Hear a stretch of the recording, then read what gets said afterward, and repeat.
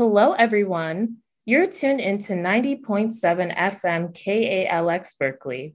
I'm your host, Daniela Lake, and this is The Graduates, the interview talk show where we speak to UC Berkeley graduate students about their work here on campus and around the world. Today, I'm joined by Juliana Friend from the Department of Anthropology. Welcome to the show, Juliana. Thanks so much for having me. So, why don't you tell us what you're studying in anthropology? Yeah, so I am a sociocultural anthropologist, and I'm interested in gender and social media use and health in West Africa. And in particular, my dissertation research focuses on the impact of digital media use on the Senegalese ethic of sutura, which means discretion or modesty, and using that as kind of a window into some broader trends in gender relations and national identity. So when did you first become interested in gender and media?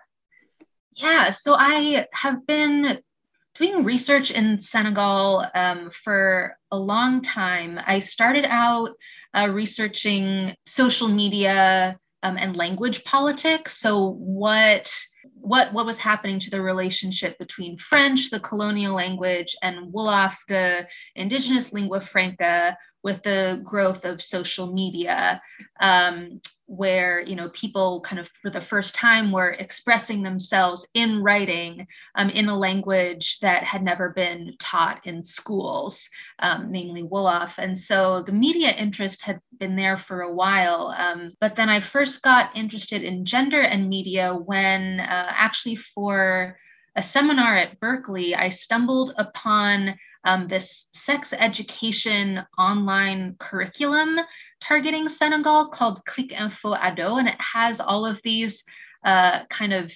cartoon episodes and like worksheets about all these topics related to sex education.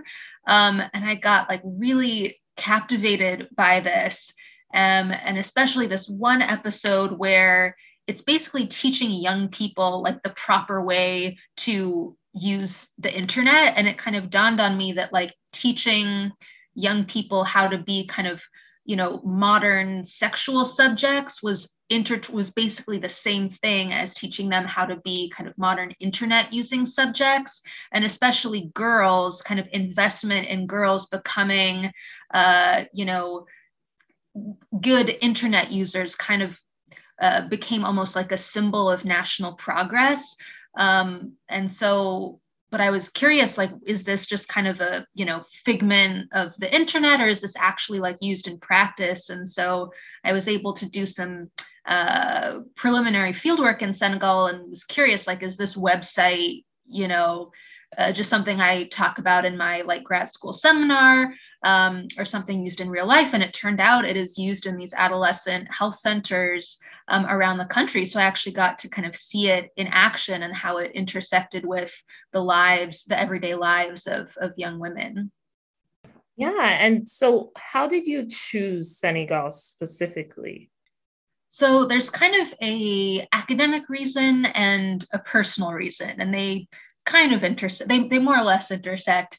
So kind of on the academic front, Senegal interested me because it has, for a small country, it has a really interesting and important place in US foreign policy and international aid worlds. It's known as being quite politically stable on the continent, never had a coup, though there has been some notable political unrest in this past spring, and known for having a form of Islam that kind of U.S. foreign policy makers see it as kind of like a beacon of kind of liberal values, as is particularly constructed in the West. So that kind of made it a really interesting place to study kind of investment in health and international aid. But then on the personal front, and I have to give a shout out to Dauda Camara, who was one of my early French teachers. He is from Senegal and took a group of us there for 2 weeks when I was 16. And just to kind of explore and be tourists, really. And I met a young woman, my age. I was 16, she was 14. We kind of bonded and then started exchanging letters every year for 5 years. And then I had an opportunity in undergrad to do international research. And I was like, I wonder what Nabu is up to and like how our lives have changed. And so that kind of friendship was really the start of my relationship with the country. Oh, that's really sweet. Are you guys still in touch? Yeah, we are. I have not seen her in a while, but I mean, WhatsApp has made it a lot easier. We've gone from like hand-delivered letters by people traveling from the Bay Area to Senegal to letters in the mail, to email, and now to WhatsApp. So I'm super lucky. Mm-hmm. That's really nice. So tell me more about, modesty and sutura. I don't want to pronounce it wrong. No, that's just fine. But yeah, tell me more about what you've studied about it. Yeah, so sutura, it can be glossed as discretion or modesty, is the central ethic organizing Senegalese social life. And it is premised on this idea that to have like moral legitimacy in society, you need to shield aspects of intimate life from public view. The basic premise of, not to air your dirty laundry in public. But, for centuries, this has been very much intertwined with gender and gender hierarchies. And so, for a long time, and still women are kind of seen as the bearers of sutura, and the responsibility is incumbent upon them to protect, themselves, their families, their communities from negative perceptions. And they are often blamed in cases where this public-private boundary is perceived to have been transgressed. And so, I should also say that in addition to being discretion, sutura is also a form of protection, so that if you kind of maintain this social contract, dividing the private from the public, one can receive protection by one's community. So, for example, in instances of sexual assault, if a woman refrains from naming her abuser and protects that person with sutura, she will get all kinds of community support, monetary, even physical support protecting her. But in instances where someone does name their accuser, that is seen as a transgression of sutura. And so even someone who is a survivor of sexual assault, she risks kind of losing that community protection ensured by sutura in the very moment when she needs it most. And here I'm building on the work of a lot of amazing scholars, including Ivy Mills and Beth Packer, who's a sociologist. And so kind of my contribution to this is really asking how different forms of digital media usage and kind of different changing conceptions of the public and the private are shaping sutura, and conversely, how this cultural lens of sutura is shaping how people are engaging with each other online. I'm curious, with sutura, is it something that's spoken about in Senegalese society, or is it more like a hidden understanding? That is an excellent question. And I think the short answer is both. Kind of as like, it's spoken about quite a bit in terms of kind of the way one dresses, because it's not just about speech, but it's also about kind of, your physical comportment. And so, I remember being criticized for, not dressing with sutura, because I guess I was wearing a skirt that was a bit too short. And so discretion, can be something that, people call each other on kind of on a day-to-day basis.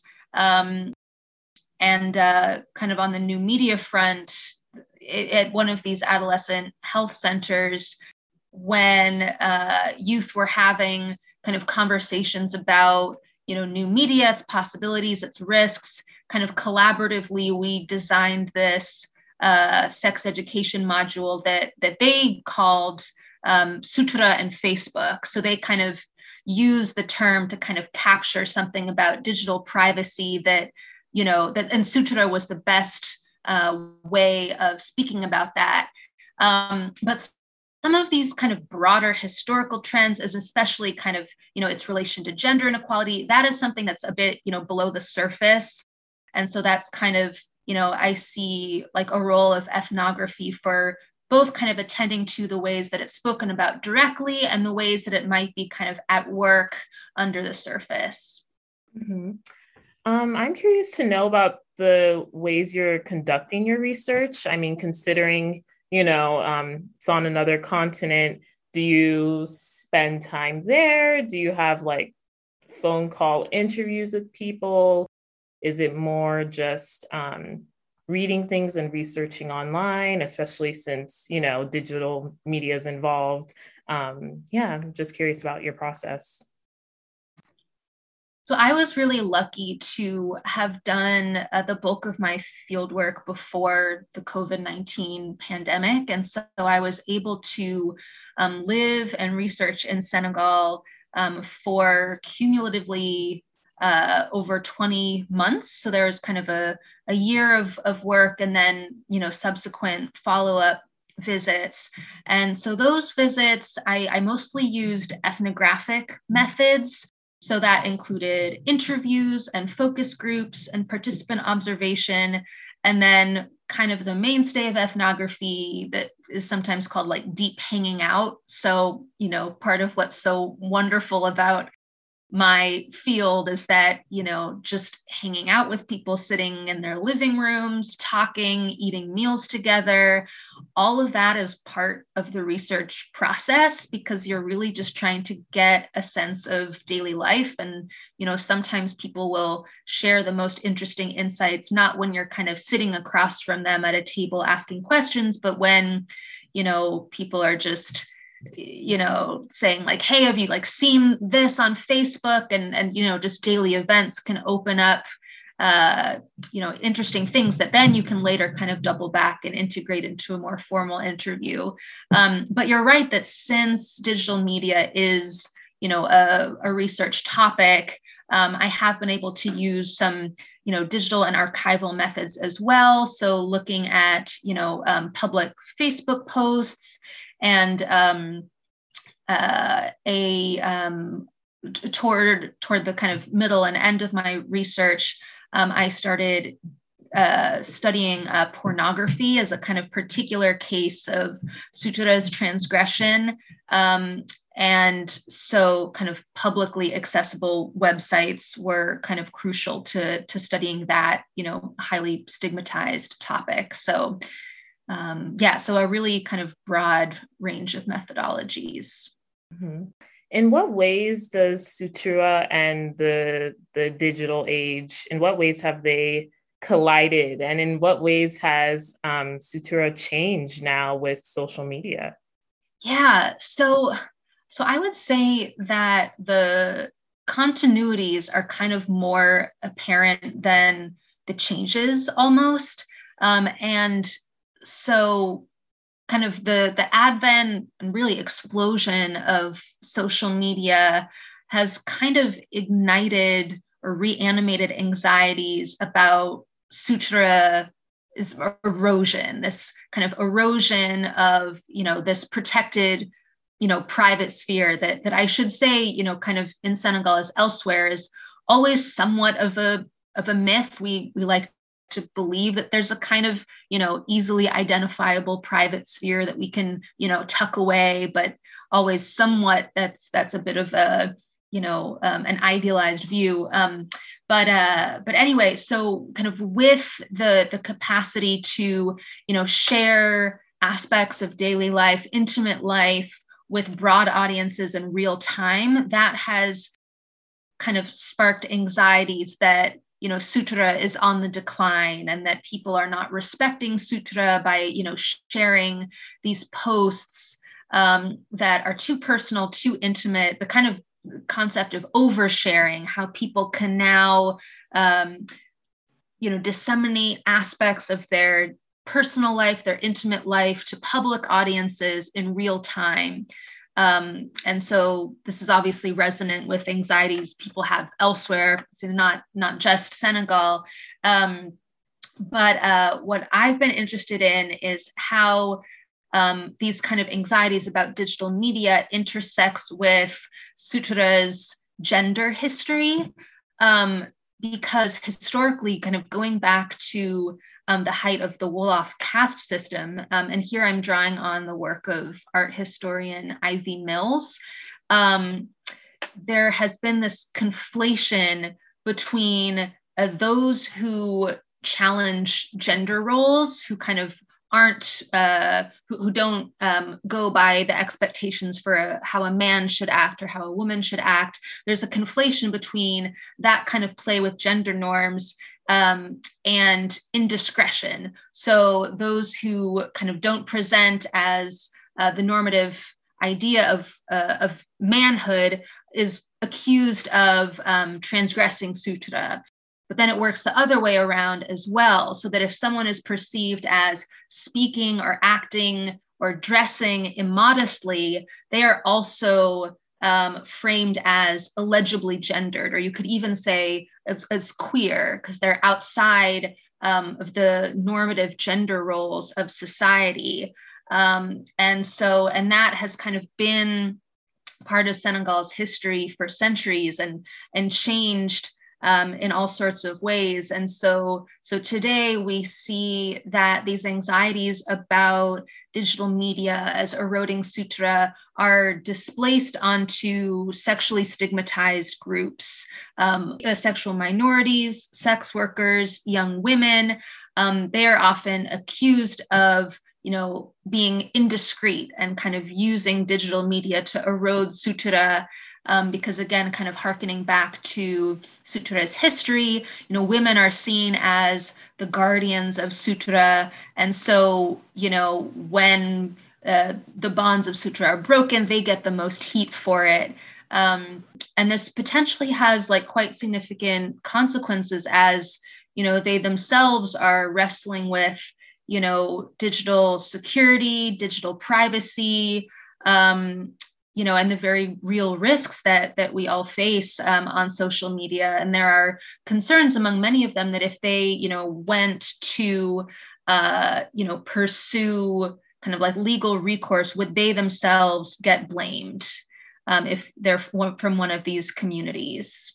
Yeah, so I'm kind of interested in how these anxieties about digital media and sutra kind of really reanimate some of these gender inequalities that are always changing, but have been with us for a very long time.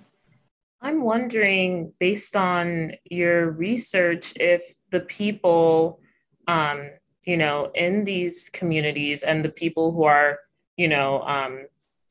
sharing things on the internet, are there people who think they're rebelling against sutra? Is it purposeful? Are there any intentions to tear away at this ethic and this idea of modesty, or is it more just they're just on the internet, just like how other people are, Yeah. Mostly the latter. Mostly it's people living their lives who just kind of like all of us are wrestling with, the kind of imbrication of the virtual in our day to day, and, doing things like, contacting work contacts via WhatsApp, or, posting a photo that like seems innocuous enough to us, but then gets a negative reaction from the community.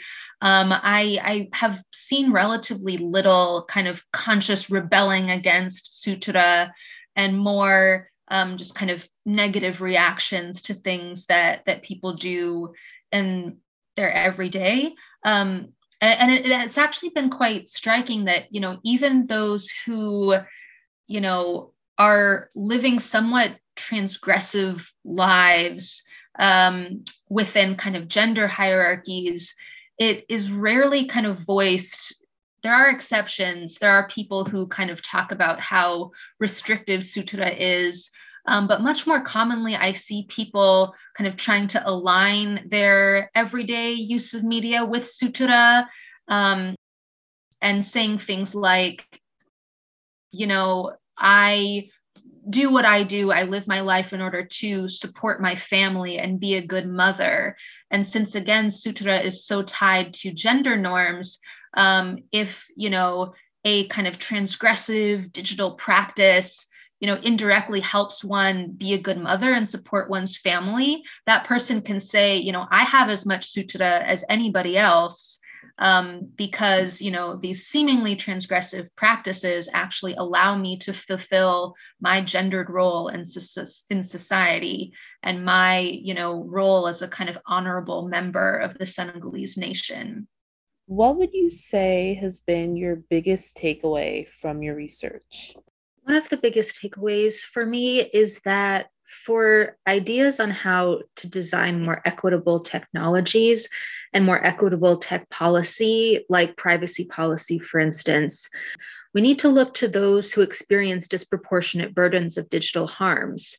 For example, especially during the pandemic, there has been great interest in telehealth or digital health to increase access to healthcare using mobile technologies and digital technologies. But in my research from 2016 to 19, I have seen stigmatized communities with which I work shy away from certain digital health programs for fear of doxing, that has been an increasing problem. And so people who can signal these dangers to us, these are really the experts who should be at the center of tech conversations. I don't know if you've studied American media history and gender as much as you studied Senegalese media history and gender, but I'm just wondering if you've seen sort of any similar trends or similarities, because I think of American social media where people share everything, like, do you see that being a possible future for Senegalese society, or do you think, well, yeah, I'm just curious if you see any similarities? Yeah, no, I think that's a wonderful question, and something that I, am continuing to think about as I kind of zoom out and think about the broader implications of how my work of my work, and how it, sits within, global contexts. I think there a lot of research has been done on how kind of this, idea of oversharing or kind of excessive online emotion is kind of not distributed evenly. It's kind of leveled at, queer people, people of color, people whose kind of presence in digital space, just like presence in public space, is kind of always already marked. So like in Senegal, anxieties about, excessive connectivity, excessive sharing, those accusations are leveled at particular members of society in ways that kind of reflect and reinscribe systemic inequalities.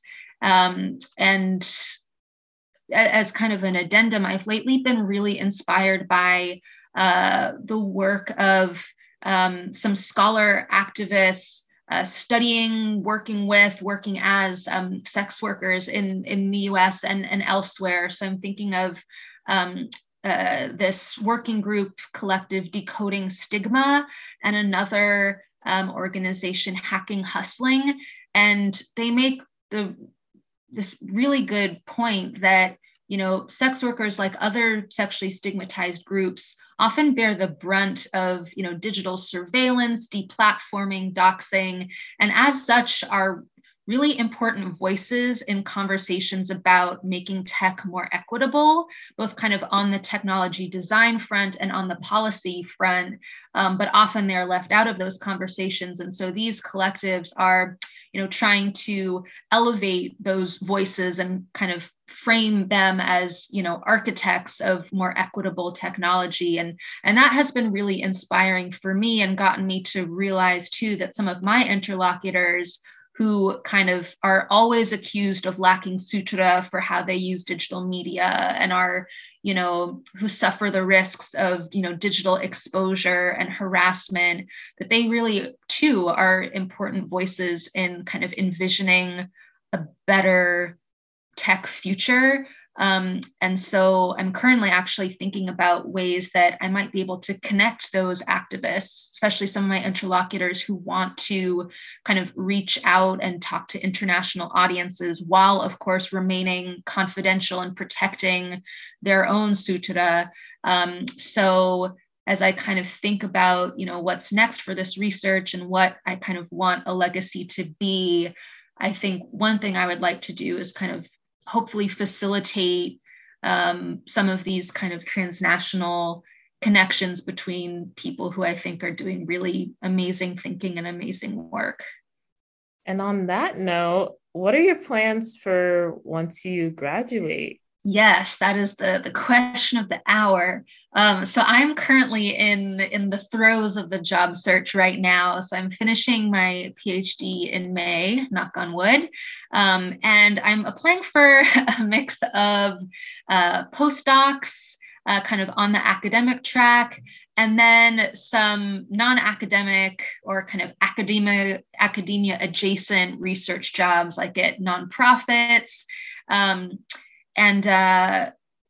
Yeah, it's kind of been interesting. You know, back in the day, I thought it was kind of like academia or bust. I thought kind of a university role was the best and only way to be an anthropologist, the best way to study health, the best way to study media. But at this point, I just hope to find a place where I can do research with people, you know, put that research in a kind of broader historical context, and hopefully stay in the Bay Area because my family is here as well. Yeah, is there anything you want to leave the audience with? I guess I am struck with, now thinking about job search, you kind of put me in a reflective mood, kind of just how much, you know, one's research goals and professional goals can change over the course of a single research project. And yeah, kind of if anything, I mean, it's somewhat a bit of a cliche that like the more you know, the more that you don't know. I feel like that's really very true. And kind of as I reach the end of this project, I'm struck by like how much my kind of research participants know that I still don't. And so, you know, on one hand, I need to present myself as an authority and, you know, an expert. But also, as I was mentioning, I'm thinking like, okay, what are ways in which I can kind of step back and be kind of a facilitator or, you know, for my research participants to reach the audiences that they want to reach. Well, thank you so much for this lovely interview. Thank you so much, Danielle. I really enjoyed it. And we're all done. Today, we've been speaking to Juliana Friend from the Department of Anthropology. We've been talking about her research on gender, new media, and sutura in Senegal. Tune in 2 weeks for the next episode of The Graduates.